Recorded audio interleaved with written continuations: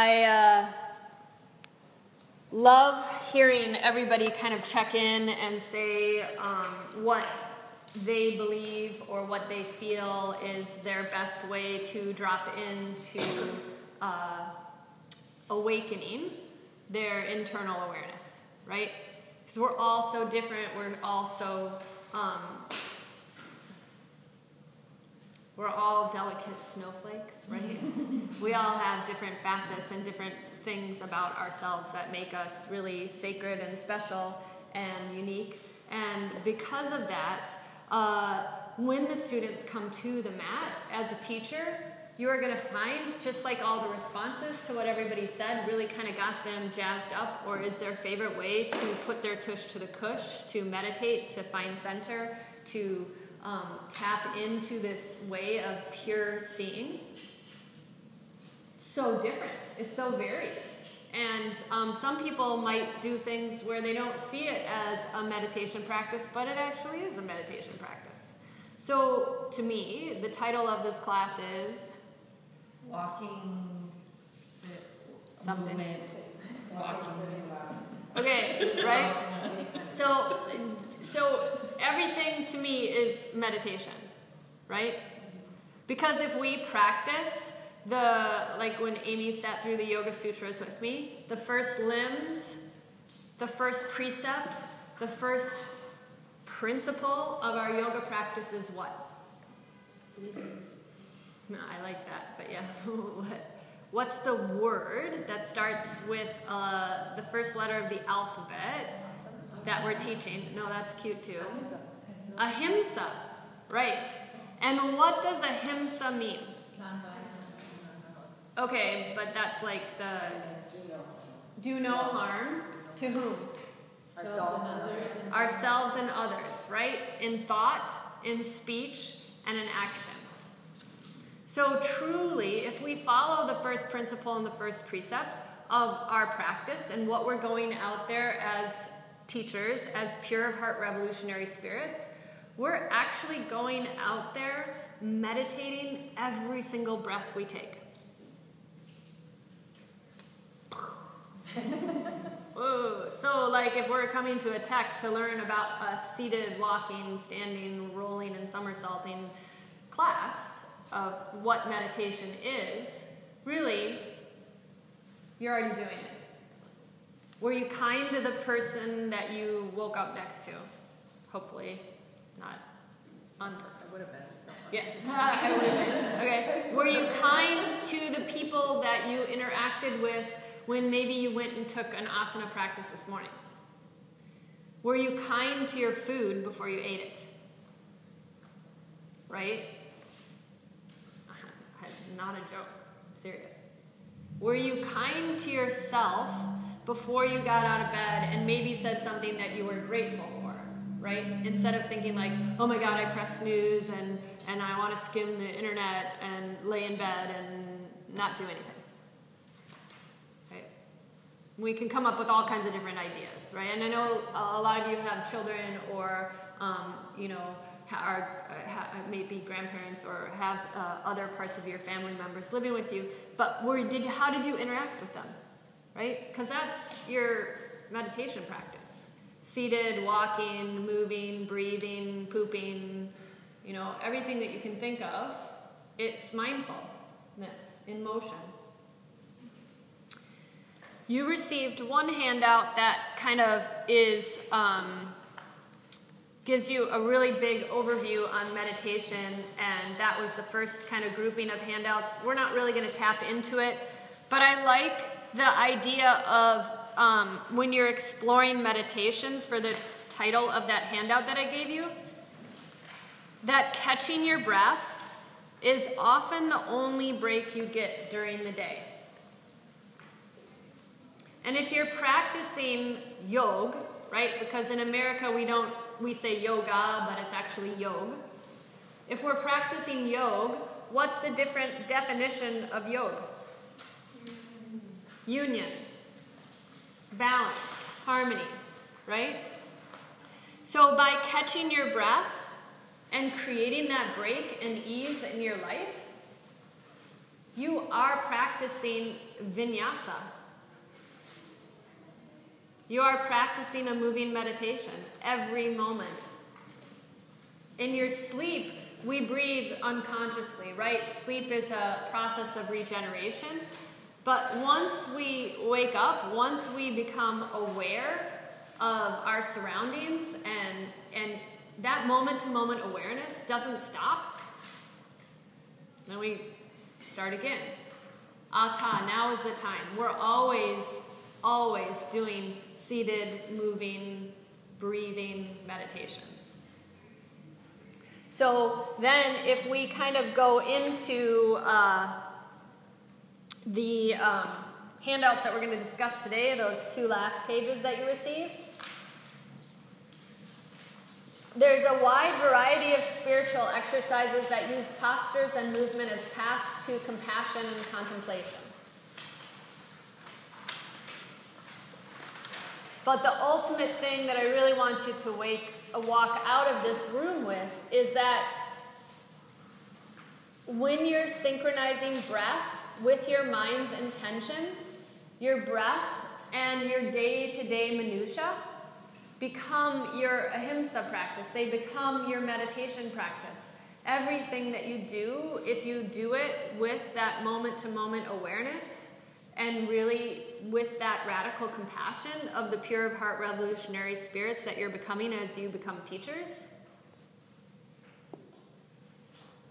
this class is superfluous. Does that make sense? Mm-hmm. Yeah. So helpful. Huh? So helpful. Oh, good.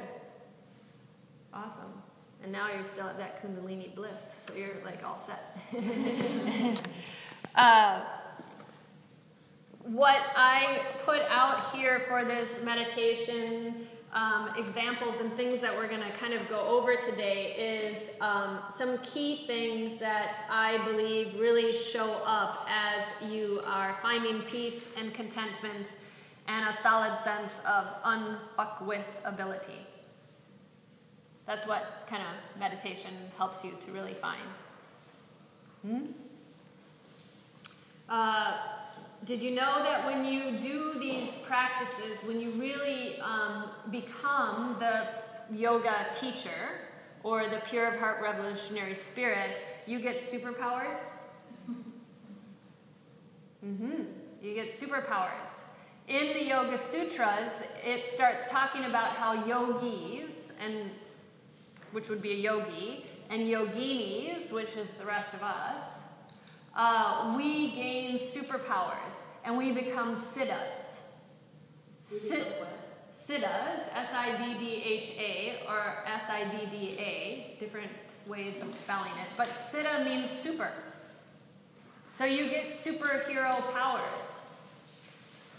But through meditation, we gain an amazing way to find these superpowers because we zoom in, which gives us focus and clarity.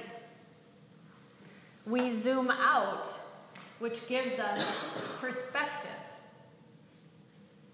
And that purposeful pause gives us the opportunity to change the channel.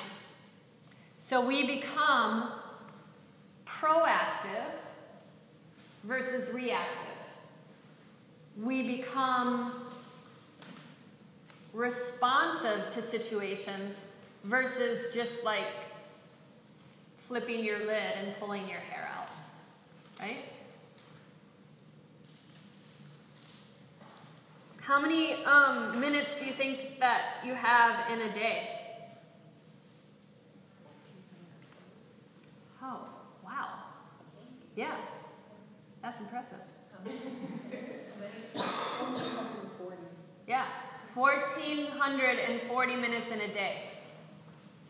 So our ultimate goal is when we're not sleeping. I know, isn't that impressive? It's my field. I had to know it. Oh, okay. I was like, wow. You know, each moment is a gift, but your brain a lot of times comes to the mat and it's not happy. It's not positive. It's not content, right? And our breathing practice and our meditation practice and any form of getting into the zone and being present in that moment-to-moment awareness allows you to tap into contentment, peace, ease. What's another word that you really crave? Serenity. Connection. Balance. Joy. Beautiful. Bliss. Mm-hmm. Acceptance. By whom? Self-acceptance. Mm-hmm. Right? An acceptance of the world as it is. Right? People around you. Right? How about universal love? Universal love, right? See where we're going with this? So if you really take these 1,440 minutes in a day and give yourself the gift of meditation, you not only gain those superpowers of zooming in and zooming out, but the purposeful pause allows you to get mental, emotional, and spiritual space. Right?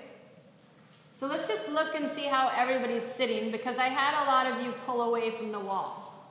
And I'm not a good example of sitting right now. What's the easiest way to get your superpowers to come into play? Right? Awesome, Sally. So let's all readjust. Some of you were here yesterday, and we talked a little bit about just ways to protect our knees. But sitting in Sukhasana, which is called easy pose, not only protects your knees when you elevate your tush, that's why you say put your tush to the cush, but it also allows you to get your central nervous system into alignment. Right? So what do yogis call our central nervous system? Right? The nadis and the chakras. And they float along the spinal column, and they allow your brain to find balance between the two hemispheres, right? So your central nervous system, if it's cockamamie or if it's kind of like bent and rounded and you're in a more protective space, how do you think your brain's going to function? Right? It's not going to be as kind of tuned in to your channel. And the channel or the central nervous system, that yogis call it the Sushumna Nadi, right? And they kind of call it the golden line, the Hara line. A lot of people have also called it the axial trunk, because that trunk is your support. It's your central structure, like a tree trunk, that allows you to be nurtured and whole. So sometimes just having a student or yourself, when you're in more of a kind of reactionary space, to just come into alignment and take a couple deep breaths. Not only are you meditating, even if it's for 2 seconds, but you're allowing yourself to use your breath as a tool to tap into awareness. Whether it's seated or standing. So if I'm standing and I have a straight back and my arms are down by my sides, what's that called? Tadasana. So Tadasana is a meditative space. So, going back to your page here, that meditation is so much more than just sitting on a pillow for an hour. But now we have an opportunity to sit right here in Sukhasana and create space. What if we did just a minute or so of breathing in a seated meditation, and we took and put our hands into a mudra practice? So let's take and do a really simple mudra that helps you tap into your life force. And mudras are energetic seals. And yoga practices last in your Sushumna Nadi in your Hara line in your central nervous system for over 24 hours, which is really cool. That's why a lot of people really like yoga, whether or not they know what they're doing in their practice. They like the after effect because, like you said, it brings bliss. It taps, it breaks down those walls and layers that we've created, our jagged edges of culture, of life, of just different personal experiences, and it allows you to get to your bliss body. So the energy of a physical practice, a moving meditation, gives you 24-hour kind of after effects, the rebound. When you do a mudra, if you allow the mudra to kind of be held in your hands for over about, say, 2 to 6 minutes, it has an effect in your body for 6 hours. And think of like, what's this symbol? Right? Mudra for happiness. What's this symbol? Okie dokie, right? Okay. It's the cosmic connection here. It's the spark that allows you, it's called the Jnana Mudra. Some people pronounce it differently and there's other names for it, but it's the OK symbol is actually a mudra to kind of tap you into connection, which is a beautiful word. Not just connection with Indra's web, something greater than us, but to connect within, to reconnect with yourself, because it's your best friend. So today I thought we could do the Apan Mudra. You take and you bring your middle finger and your ring finger, and you touch it towards the thumb. You take the rest of the fingers and you just spread them, which is the pinky and the index finger, and you spread them out away from you. And this is a really good grounding one, and this allows you to create space to calm down and reconnect. As you touch the thumb to the middle finger and the ring finger, and the rest of the fingers kind of stretch out, do you notice how your elbows just gently come towards your rib cage? FYI, this is the seated portion of your practice. Your elbows hug your rib cage in order to allow your spine, which in Tibetan practice is called a dharma or a pillar, because your body is a temple, right? And yogis, we talk a lot about the kumbhaka, because our body is a vessel. Have you ever heard that before? Right? So the spine becomes the pillar or the dharma that allows you to create space so you can clean out the crud and the crap and the impurities, whether it's physical, emotional, or spiritual, and create more space for you to go out there with this idea of pure seeing and be a better human. Sweet. Okay? Touchy, touchy. Shoulders are open.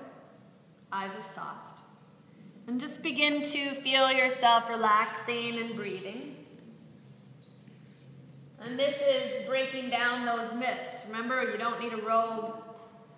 You don't need to kind of be looking a specific way. You're just allowing yourself to breathe. So as you come into this space, begin to visualize, whether your eyes are closed or your eyes are open, begin to visualize a beautiful lotus flower. It's just resting on the top of the lake. And you can sense that your breath starts to soften. Feel the breath as it moves through you. And begin to observe how the breath allows the lotus flower to just ebb and flow with it, riding the waves of life with grace. Maybe there's sun shining, Maybe it's cool and crisp. Maybe you can even see the dewdrops on the petals of the lotus flower. But begin to see its beauty as you inhale and exhale.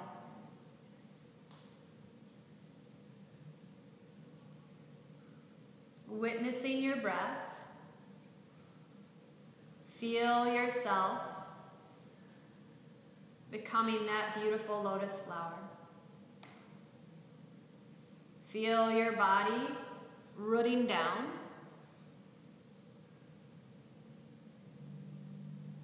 And just like the stem of the lotus flower that's touching the floor of the body of water, there's dregs and sediment and gunk, murk and mire. But begin to acknowledge all of the challenges and now let them go so that they're not ruminating within. And feel yourself grounded, spacious, steady. Feel the breath as it cleans out the impurities, lets them go back into Mother Earth, and allows you to create space.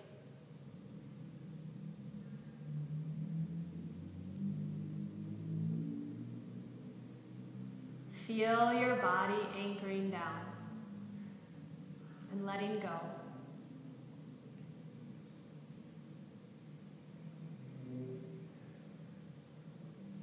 Acknowledge the feelings and just sit with it. No judgment.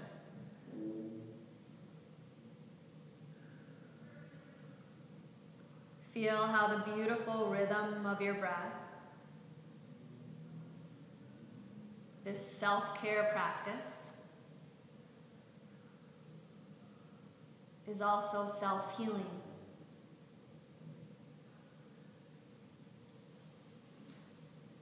As you exhale, feel yourself connected down into the ground. Feel that beautiful oceanic breath, allowing you to soften. Feel the pulse in your fingertips as the breath moves through the spine. Your diaphragm rises and falls as your prana, your life force, that subtle energy, brightens you. Inhaling and exhaling.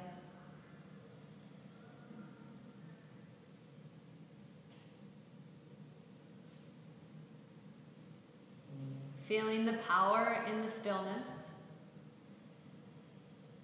Notice your shoulders relaxing. Offering your heart a bigger hug from your lungs. Inhale and exhale peace. Inhale and exhale compassion.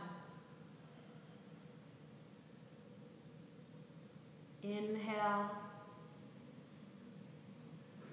and exhale love.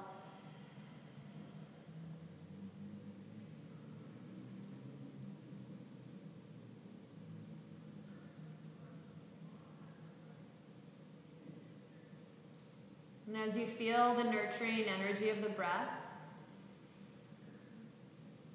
make its way up to the 1,000-petal lotus flower, feel yourself refreshed and renewed. and replenished. Sure, there might be leaves on the flower that might not be perfect, but no one's asking you to be perfect. You're just being, full of possibility, embracing every facet and every part of you so that you can radiate that pure potentiality. And you can allow your pure of heart revolutionary spirit to shine brightly.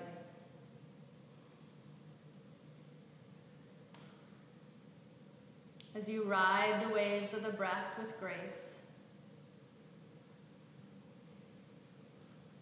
begin to feel complete and whole.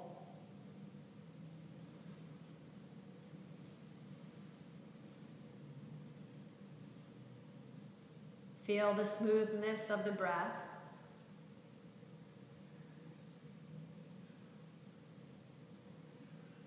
This silence that you've created. That positive prescription for peace.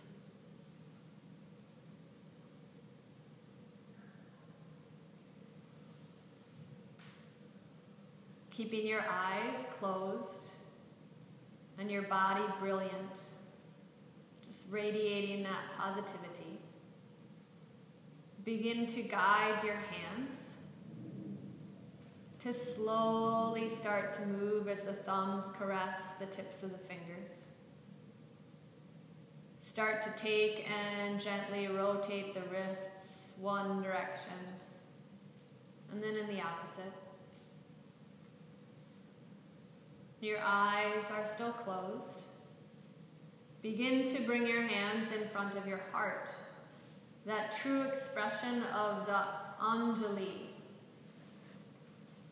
where you hold the preciousness of your heart in your hands, and you're finding that you are radiant and bright, bountiful and blissful. And if anything is still kind of congested or getting stuck or trapped within you,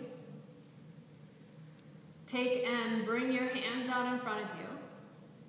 Still the lotus flower, just floating on the water elegantly.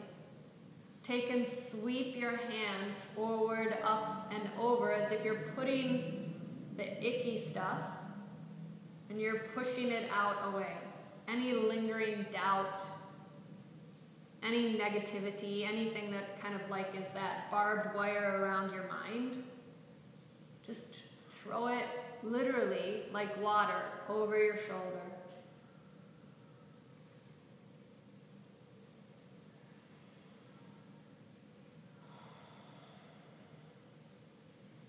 And with your next inhale, draw your palms to your forehead for right thought, your hands to your mouth for right speech, and your hands to your heart for right action. And then rub your palms together vigorously, as fast as you can.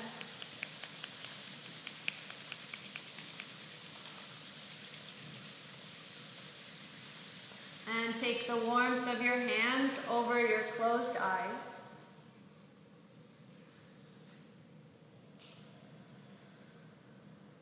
And allow your hands to release as your eyes open up to a whole new moment with a smile.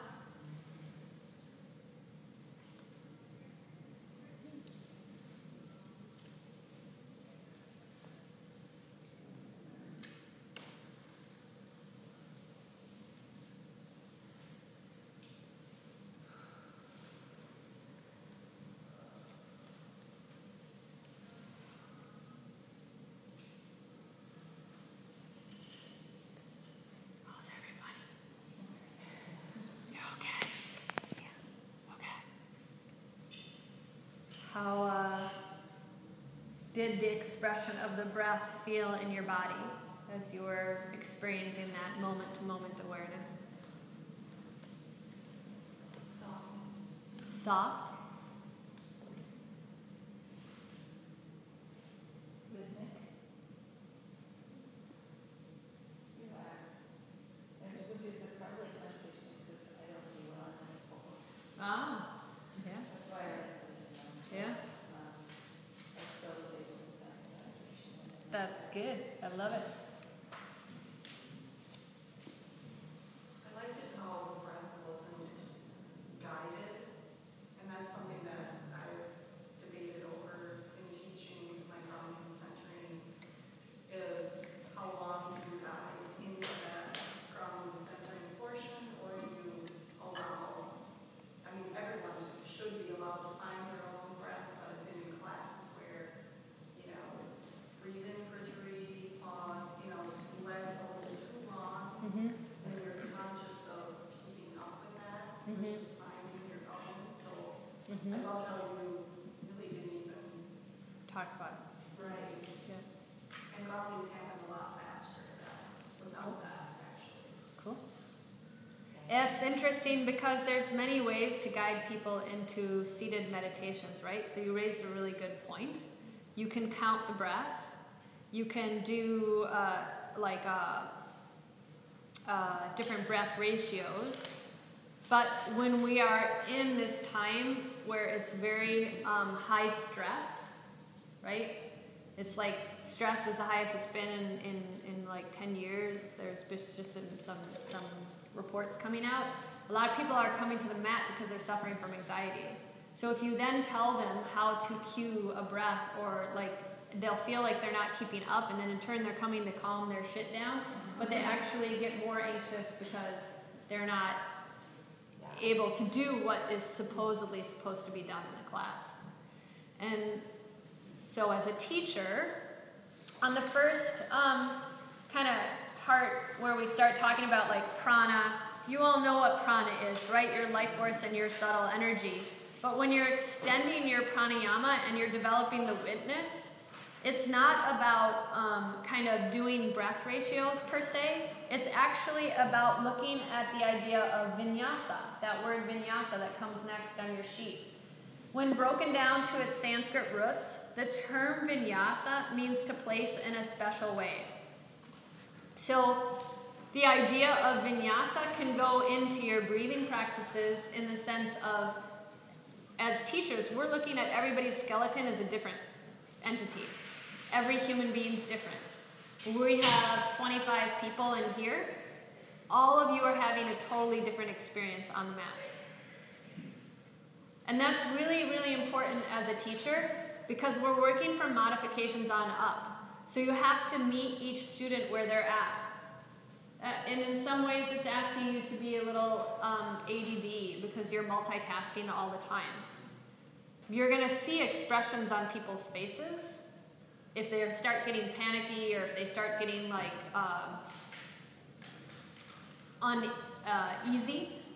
And you have to really kind of work within the confines of what they feel comfortable with. So it's a little bit of a dance. So that's why I really like that word vinyasa, because the breath synchronized movement includes a seated meditation.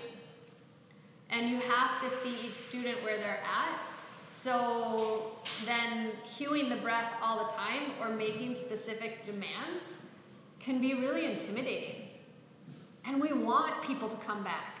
We want people to tap in and tune into themselves. We want people to find, with kids we use like little glitter jars, regulation jars. You know, like when you make tea or coffee in a press pot, right? And you press that thing down a couple times and then you pull it up and then everything's going like, you know, it's all freaky snow globe, okay? But then all of a sudden things drop in, right? And once things kind of drop in, all of a sudden someone can feel their feels. Someone can start to really like listen to their heart's desire. And I know a lot of people think I look through the world with rose-colored glasses, or that it's very unicorn and rainbowy. But in some ways, some of that, like, you know, PC stuff, that positive thing, that messaging, it actually is true, because when people come to the mat and they can allow their energy to relax, when you create stillness and a purposeful pause, all of a sudden you can really hear what your intention or what your authenticity or what your possibility for the life is. But we're just constantly like that stuff inside of the jar being bombarded. And so hopefully this experience of a seated meditation shows you a way through two different tools, whether it's driving in the car and doing this, or sitting right here, right now, taking 5 minutes for yourself to breathe. That is, to me, a vinyasa, because you're tapping into your prana, your life force. I have a question for you. So, when you're sitting all day, there's a lot of people do, right? Yeah. At computers. Yeah. I'm driving, so Yeah. I was driving since 4 o'clock this morning, and then came directly over here. So that's the reason why I can't sit.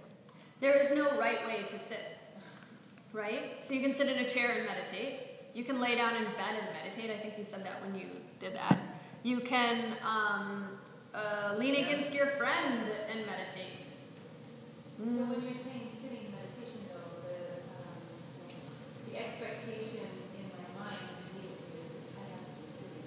But that's kind of the unsaid rule. Yeah. So what I'm saying is, like, when we're teaching and we say everywhere you're sitting meditation, that might close the door for somebody who's been sitting all day. How many people have taken my class? How many seated meditations have you done with me? Where do we start off class? Laying down. We start off class in Shavasana. So we do a whole body scan and visualization, laying down. Because most people stand and run around and are always going, the most relaxed space is to be supine. Yeah. Take every word I say with a grain of salt and teach from, your heart, from your experience. Especially if it feels good for you and you're going to teach to people who resonate with you, then you teach what you find is the best way. Because the next word on your sheet is what? Yeah, Sthira Sukha Asanam. So we're teaching through breathing and mindfulness practices like meditation how to shift smoothly into the inner state of equilibrium and peace, which is basically the essence of Hatha Yoga, right? What's Ha? What's Ta? Okay, so it's demonstrating the right and left hemispheres of the mind, and in order to align your central nervous system, we need to balance out the Ha and the Ta, right? So if you're in left brain, and you're like ruminating, or you're like guessing or figuring things out, or have these expectations, that's not going to keep you in the more creative right brain, open awareness, kind of liberated space, right? We're trying to create balance between the two so we don't get triggered to flip our lid. So Ha and Ta are really important when we think about the idea of being in the zone. When you flip the sheet, Hatha is also defined as force or masterful. So those of you who will be or have taken the sutras with me know that if we have 24 hours a day and 7 days a week, and we feel like our world is moving really fast and there's not enough time for things to happen, the first thing that people like to get rid of is their meditation practice, right? which is kind of a joke for like, because first of all, Sally should be teaching class because I like know nothing. But for those of you who've practiced for a really long time, you know how much and how profound the practice affects you in a positive way, right? But if we want to find mastery in our life, and you'll learn this through the sutras, it's habitual and repetitive and is something that you meet every day. And that's the only way, really, that you can find this regulatory practice of meditation having the effects on your life. On this other handout, that's not really what we're talking about today, but just extra stuff for you. I also listed apps for those of you who are millennials. Right? Because there's a whole new world out there. You can, who said that they like self-guided guided meditations, right? And you probably do it on an app. There are tons of apps that are free that have guided meditations and really cool stuff. Okay? Sometimes they offer them seated, sometimes they offer them standing up, sometimes it's chanting and mantra practices. Oops,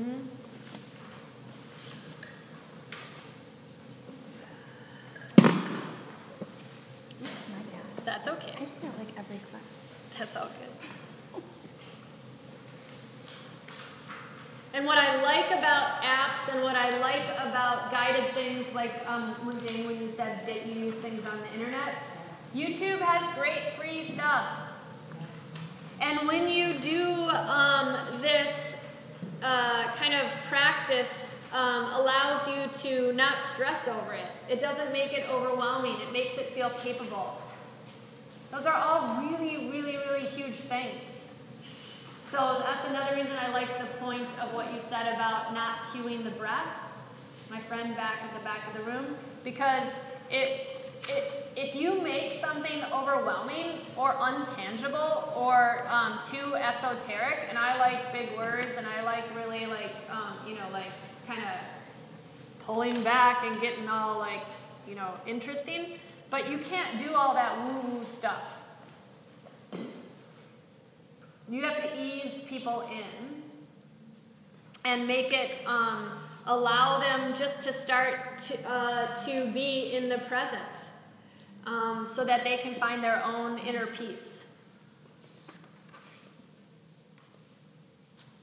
The rest of any questions? Everybody's okay? Wait, she's asking. Oh, I just was reading your list of sacred dance. Just go on. Yeah. Just flashback. Yeah, right? Okay, so moving meditation, seated meditation, and walking meditation, right? Is kind of... Sitting, walking, asana. Yeah. Okay, so we're sat, right? There's also a whole other list of interesting things here that I have here of many ways to be in the zone, to be masterful using the breath, to find moment-to-moment awareness, right? Meditation has been proven really effective in supporting healthy populations like ours suffering from stress and experiencing disorders or pathology, right? So anxiety is a pathology. And we're not doctors, we just play them on TV. So we have to be really, really careful about the things that we are kind of sharing or teaching, right? So another pathology other than anxiety is depression, insomnia, cancer, and chronic pain, right? That's what's drawing people to the mat. So what I put here is that there are many ways to be in the zone. There's many ways to meditate, because as a teacher, you have really cool opportunities to try different stuff. You don't have to be limited to a box. Hopefully. I don't know. Someone might say other, so just do what feels good. So there's lots of ways to, whether it's seated, walking, or asana practice, to find a way to surf the breath. to find a way to tune in and to recalibrate and allow your superhuman machine to function properly. So I named some really fun things. Obviously, we don't have that much more time, so we will definitely do a walking meditation. And then we are going to try to do maybe a Qigong thing, and we are not allowed to light candles, so we won't do a fixed gaze meditation, but I'll talk about it. We might try to play with the energy field between your hands. That's listed there. Does anybody do body work? So anybody who does body work, Reiki, how was that? Did you take it? Didn't you take it? I took the Thai body massage. Yeah. Okay. But any kind of like hands and healing practices and stuff like that is really an interesting way to expand your yoga niche as a teacher. When we do vinyasa yoga, without looking at the other side, what does vinyasa mean?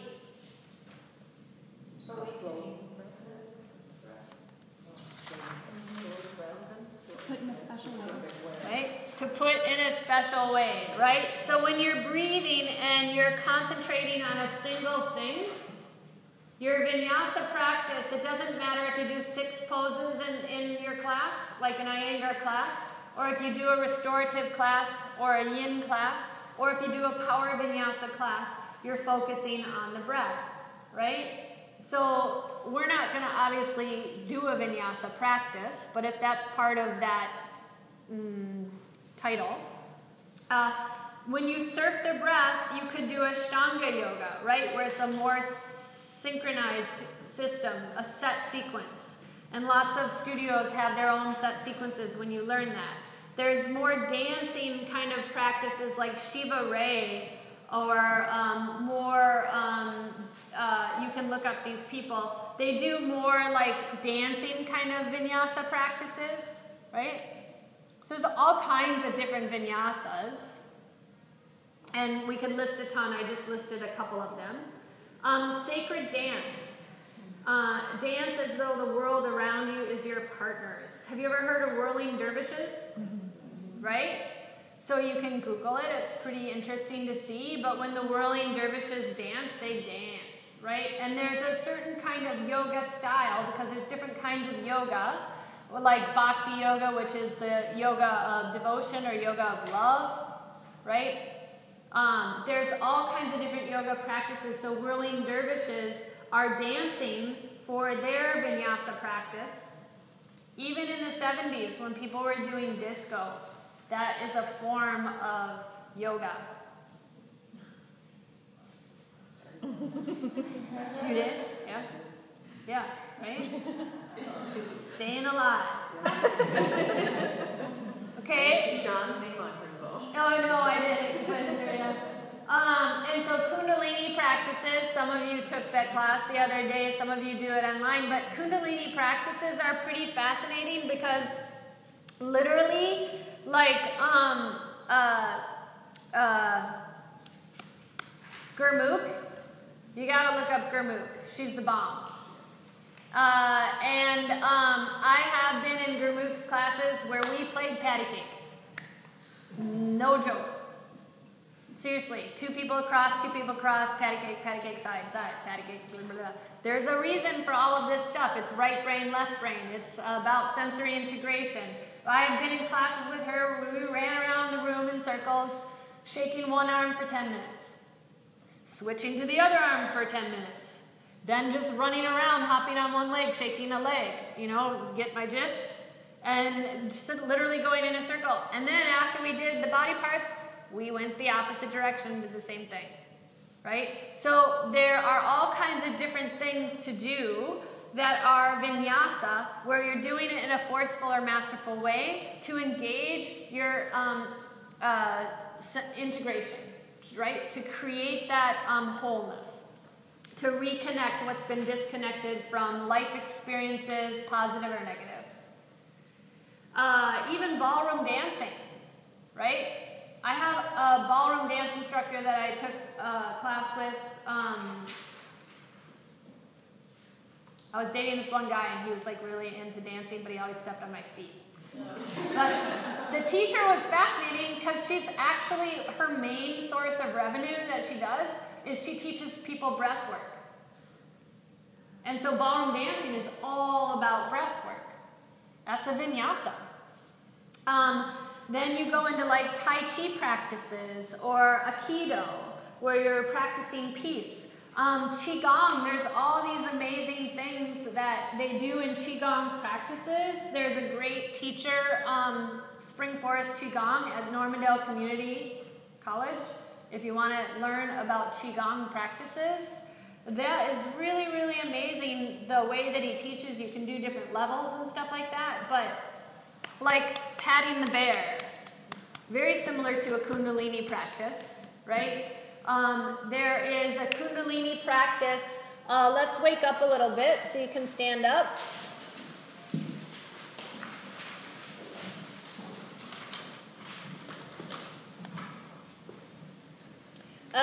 When you are doing a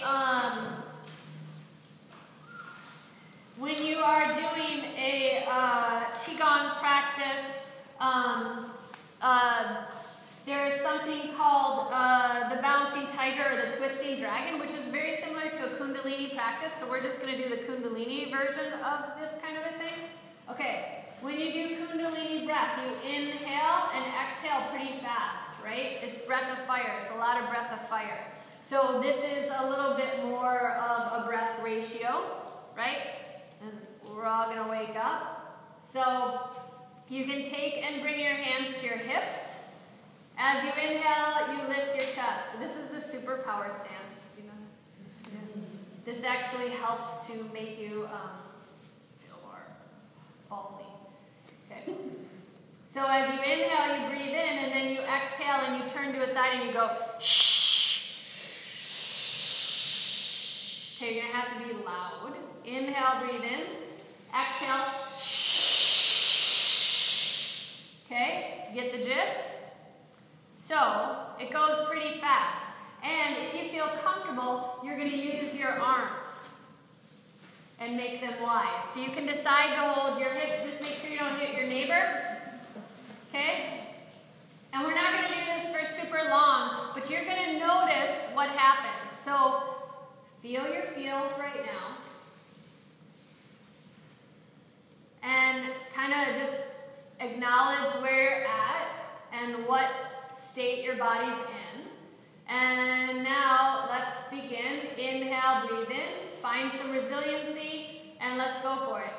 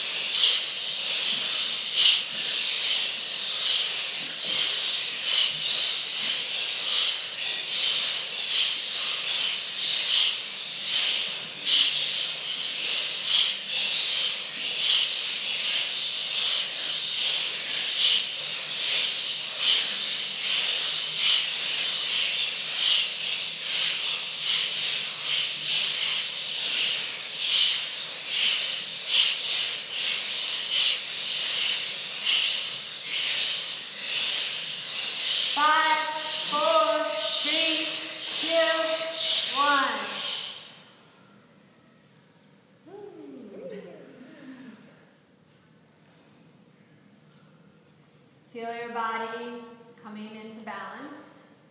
Inhale and exhale. Some of you are really sweet. You were like doing Tai Chi, like moving the clouds. Right? And others of you were like, okay, I'm going to find my own rhythm. Right? Other people were going pretty like vigorous. How do you feel right now? Energized. Tingly. Heady, like floaty, or heady, like woo? Yeah. Oh. Who was like kind of in a pissy mood before that? Okay. Who was getting tired or hungry? Have you noticed a change. My stomach is incredible. Yeah, that's good. Elevated, thumbs up. Who,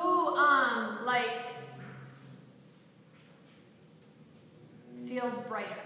I know that's such a weird description. I was really sleepy. Okay, A little girl. okay. Awesome. Cool. So that's a really interesting kind of concept, right? We're using forceful breath to create a vinyasa, right? Because it's just a movement. It's not yoga, right? But it is so yoga, that moment-to-moment awareness. What I'd like you to do is, this is a fun little Qigong thing. Some people have done this with me before, some people haven't. Just turn to the person next to you. Tell them your name. Anybody not have a partner? Okay. Okay. So one person is, you're very politely going to say bend over. And yeah, please. You want to make sure that your friend is, they're behind us towards you. That's why it's kind of like.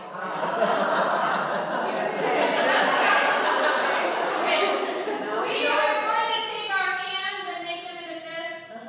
They're going to totally hang out. Like, seriously, like, let your head hang. Ah, okay. Okay. Yeah. So now all we're going to do is pretend I'm someone, and you're going to take your hands to their back, and you're going to just gently hit, thumping each side of the spine. So you're standing behind the person. You're behind the person, like standing, there you go. That person who is forward fold, you're going to walk your hands slowly up the side of the spine, and they only come up as you hit that spot in their back. So they're rounding up. Yep, so the slower you go, the longer you get this for. And remember, your fingers don't come up with your head, come up like you're rolling up into Tadasana. And you're pounding the crap out of your friend. You're not.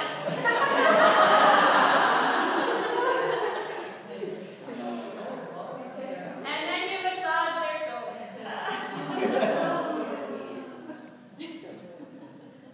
So that's another principle of getting the energy to start to move again, right? So you're literally going to the sides of the mat until they come up.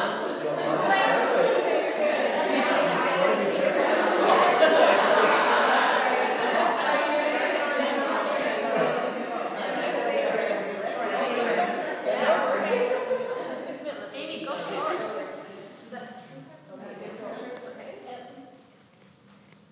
Oh, wow. She wants more. So as they hit a certain spot in your back, you roll up.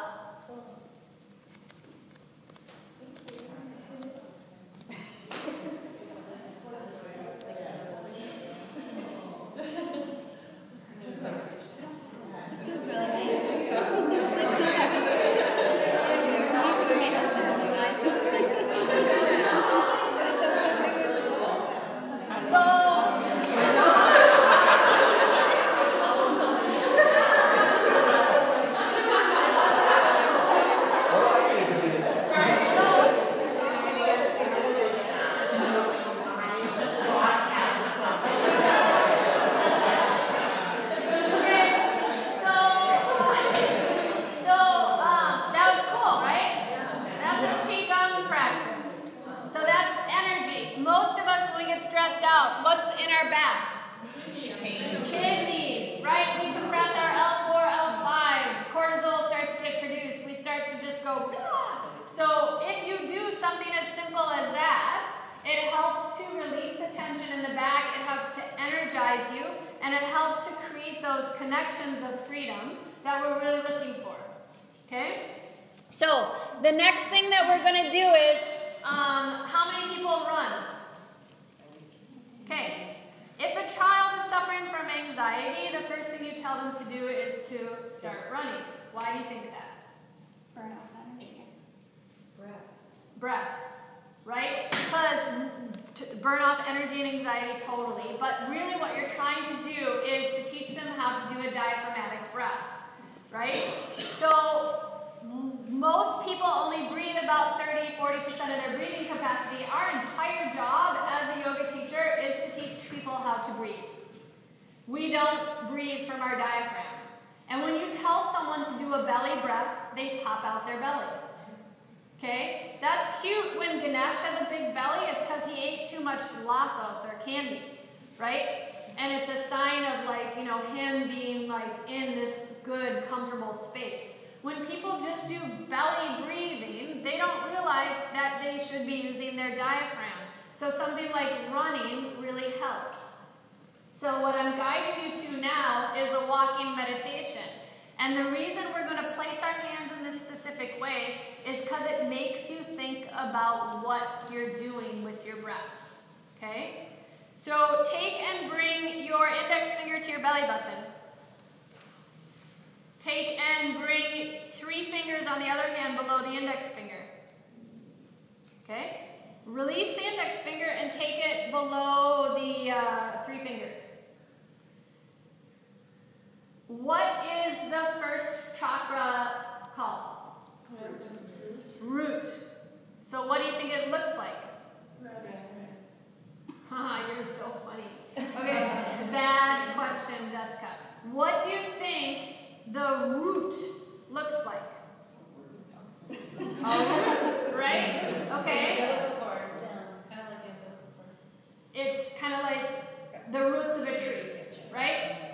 It's got lots of little networks and stuff. Well, scientists call it ganglions and nerves. So if you think about where the breathing emanates, it emanates from these ganglion and nerves that are somewhere situated kind of where your fingers are now. So when we put our hands here into the, I can't remember what this is called at the moment, but when we put our hands here in for our walking meditation, it allows you to think about breathing from down here and elevating, like your hands are a little trampoline. They're not going to move, but it elevates the diaphragm to move up and down. What do you notice with your shoulders? Drop back, open. Yeah? Your shoulders fit in your back pockets. You're trying to create alignment. You're creating space. Okay, put your arms down by your sides. Please be careful of your friends. Walk around like you're late to an important meeting.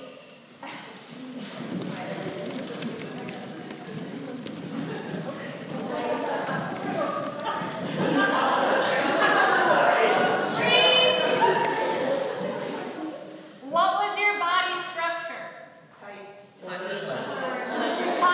Tight. Head forward. You just went right to the pillar.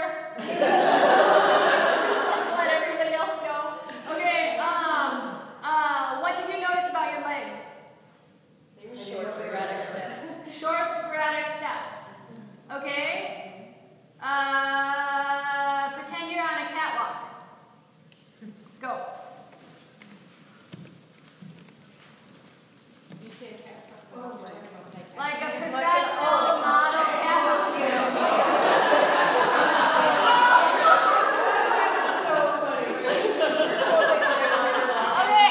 Okay, stop. Right? There was a lot of sauntering.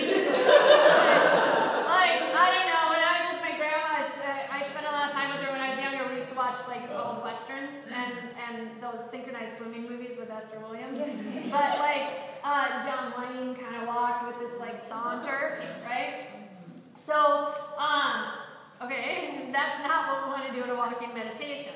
So we don't want to walk like we usually walk during our day-to-day, right? We don't want to walk like we are kind of losing our mind.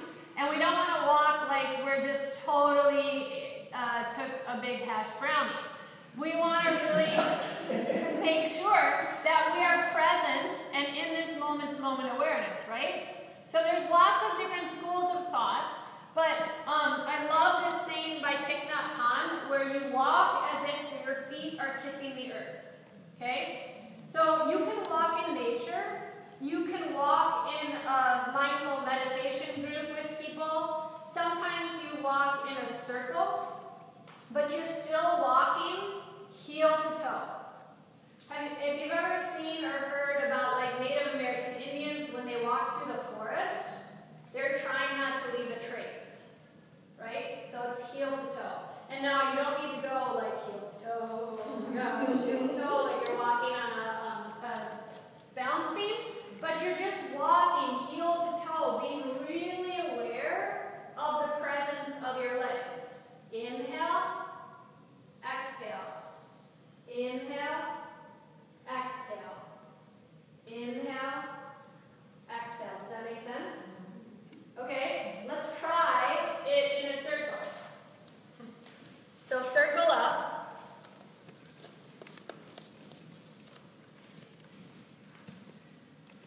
And when we were doing that really fast, funny thing, what did your shoulders, you said what were your shoulders doing? Okay, freeze.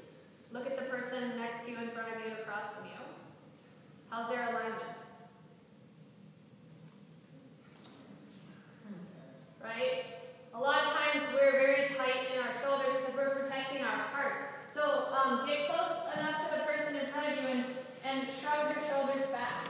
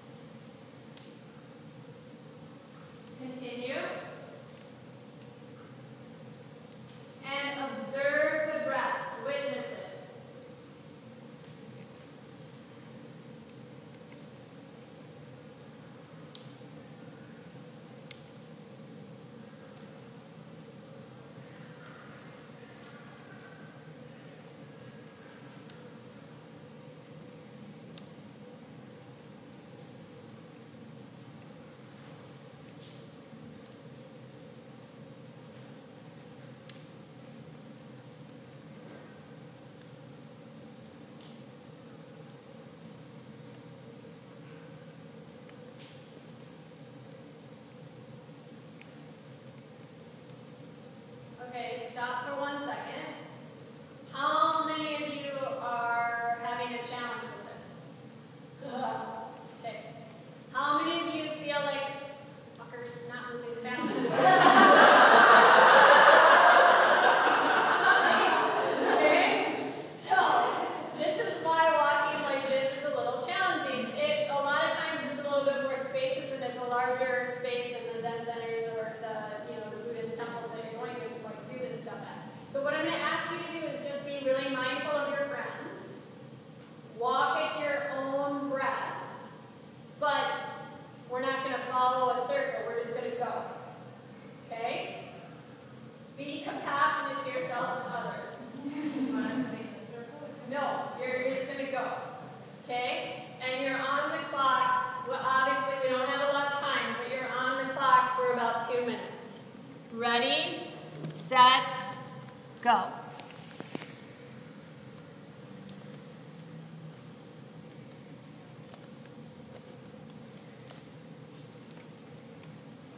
So like someone could walk into a corner or anywhere. To the pillar, you're walking anywhere.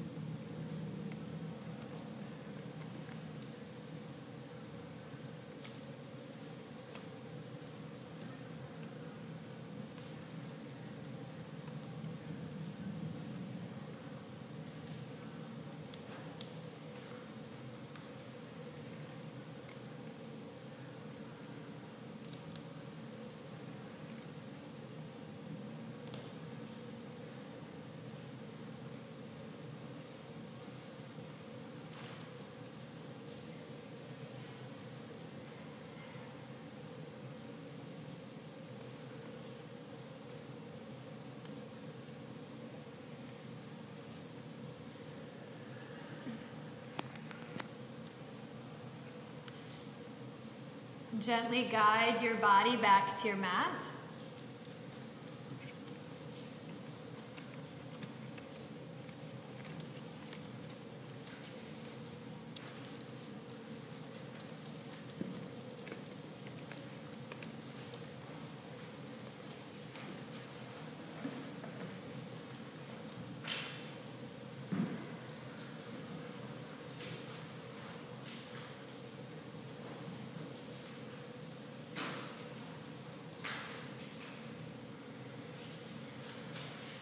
What was that like? It's just like yoga. That's good. Very Mindful. You got sleepy again. Oh, yeah, it's just really soothing. Soothing. Because you're only focusing on the two things, the breath and the step. So it's nice. Mm-hmm. I found it to be really challenging, but I noticed a lot of nice pedicures. For me, I'm very focused on the breath and the movement, but at the same time, I wanted to be aware of the little details, and I found out that I was having a hard time being aware. I realized, well, and I won't say that, meditation should be a very mindful awareness of you and your space and how you're fitting into your space. But I found myself so distracted by having to avoid that. Yeah. I think maybe that might be. Yeah. I can see how, and the other thing is I can see doing this but wanting to look upwards, and I felt so compelled to look downwards that it took some of the joy out of it for me. I want to see. Yeah. Well, if you do any activity outside today and you do it with a mindful walking practice, probably be a different experience. Yeah, there's a lot of us, so it's a little bit challenging. And then you have all the energies too, and people are sensitive to energy, which I am. It was more, I had to really focus. Anybody else? I felt like, I don't know if it's because I've done a lot of yoga this weekend, but I felt like despite the small space and the 800 people, I was still in the total zone. Yeah. Right. Which is awesome. Right. But that Well, made me feel most centered. Well, I think that's important to realize, like, because we all have different experiences and we're coming to this noticing something that triggers us, but not being reactive to it, and noticing that you're, like, really into it and not getting, like, stuck in that, like, you know, so that's that raga dvesha. There's always two sides of the coin, but in yoga we're trying to find the middle path. So how do we just find equanimity and ease? Those words aren't on there. What? Those words aren't on there. Oh, that's okay. I was just kidding. Oh, okay. Does that make sense? Yeah. So having the experience, but not getting flustered by it or letting it take you into a place of negativity or down into a shit storm, right? But how to find calm within the center of the storm, right? In the eye of the storm, good or bad, is what we're trying to do. And especially if you're an empath, this is a huge practice because the world is getting more and more tuned in to things, yeah? And then my last question is how many people like to paint or cook or anything like that? Right? That's yoga. That's a moving meditation. That's an art, right? That's being in the zone. A landmark study conducted by the Massachusetts General Hospital found that as little as 8 weeks of meditation not only helped people feel calmer, but also produced changes in various areas of the brain, including growth in the areas associated with memory, empathy, sense of self, and stress regulation. Right? Pretty amazing, yeah? When we are finding focus, attention, and calm and soothing our body, we find an abiding trust within ourselves, right? Yogis call this inner fire or prajna. So prajna is the highest and purest form of wisdom, intelligence, and understanding. Which in turn, this is huge, right? Unconsciously held obstructions and energetic blockages can be released and create connections. And in turn, we reduce worry, anxiety, and find profound, joyful insight. This joyful insight allows us to be content. This joyful insight allows us to simply be. There's all kinds of cool meditations and ways to be in the zone and ways to tap into your prana, your life force. Please don't put yourself within a box as a teacher. Please allow your brightness to shine, and then you're going to be really, really effing incredible teachers. And you're going to have so much to offer the universe as you are those pure of hearts, revolutionary spirits that I know that you are. Okay? It was an honor to have this opportunity to hang out with all of you, and I hope that you have a really, really enjoyable afternoon.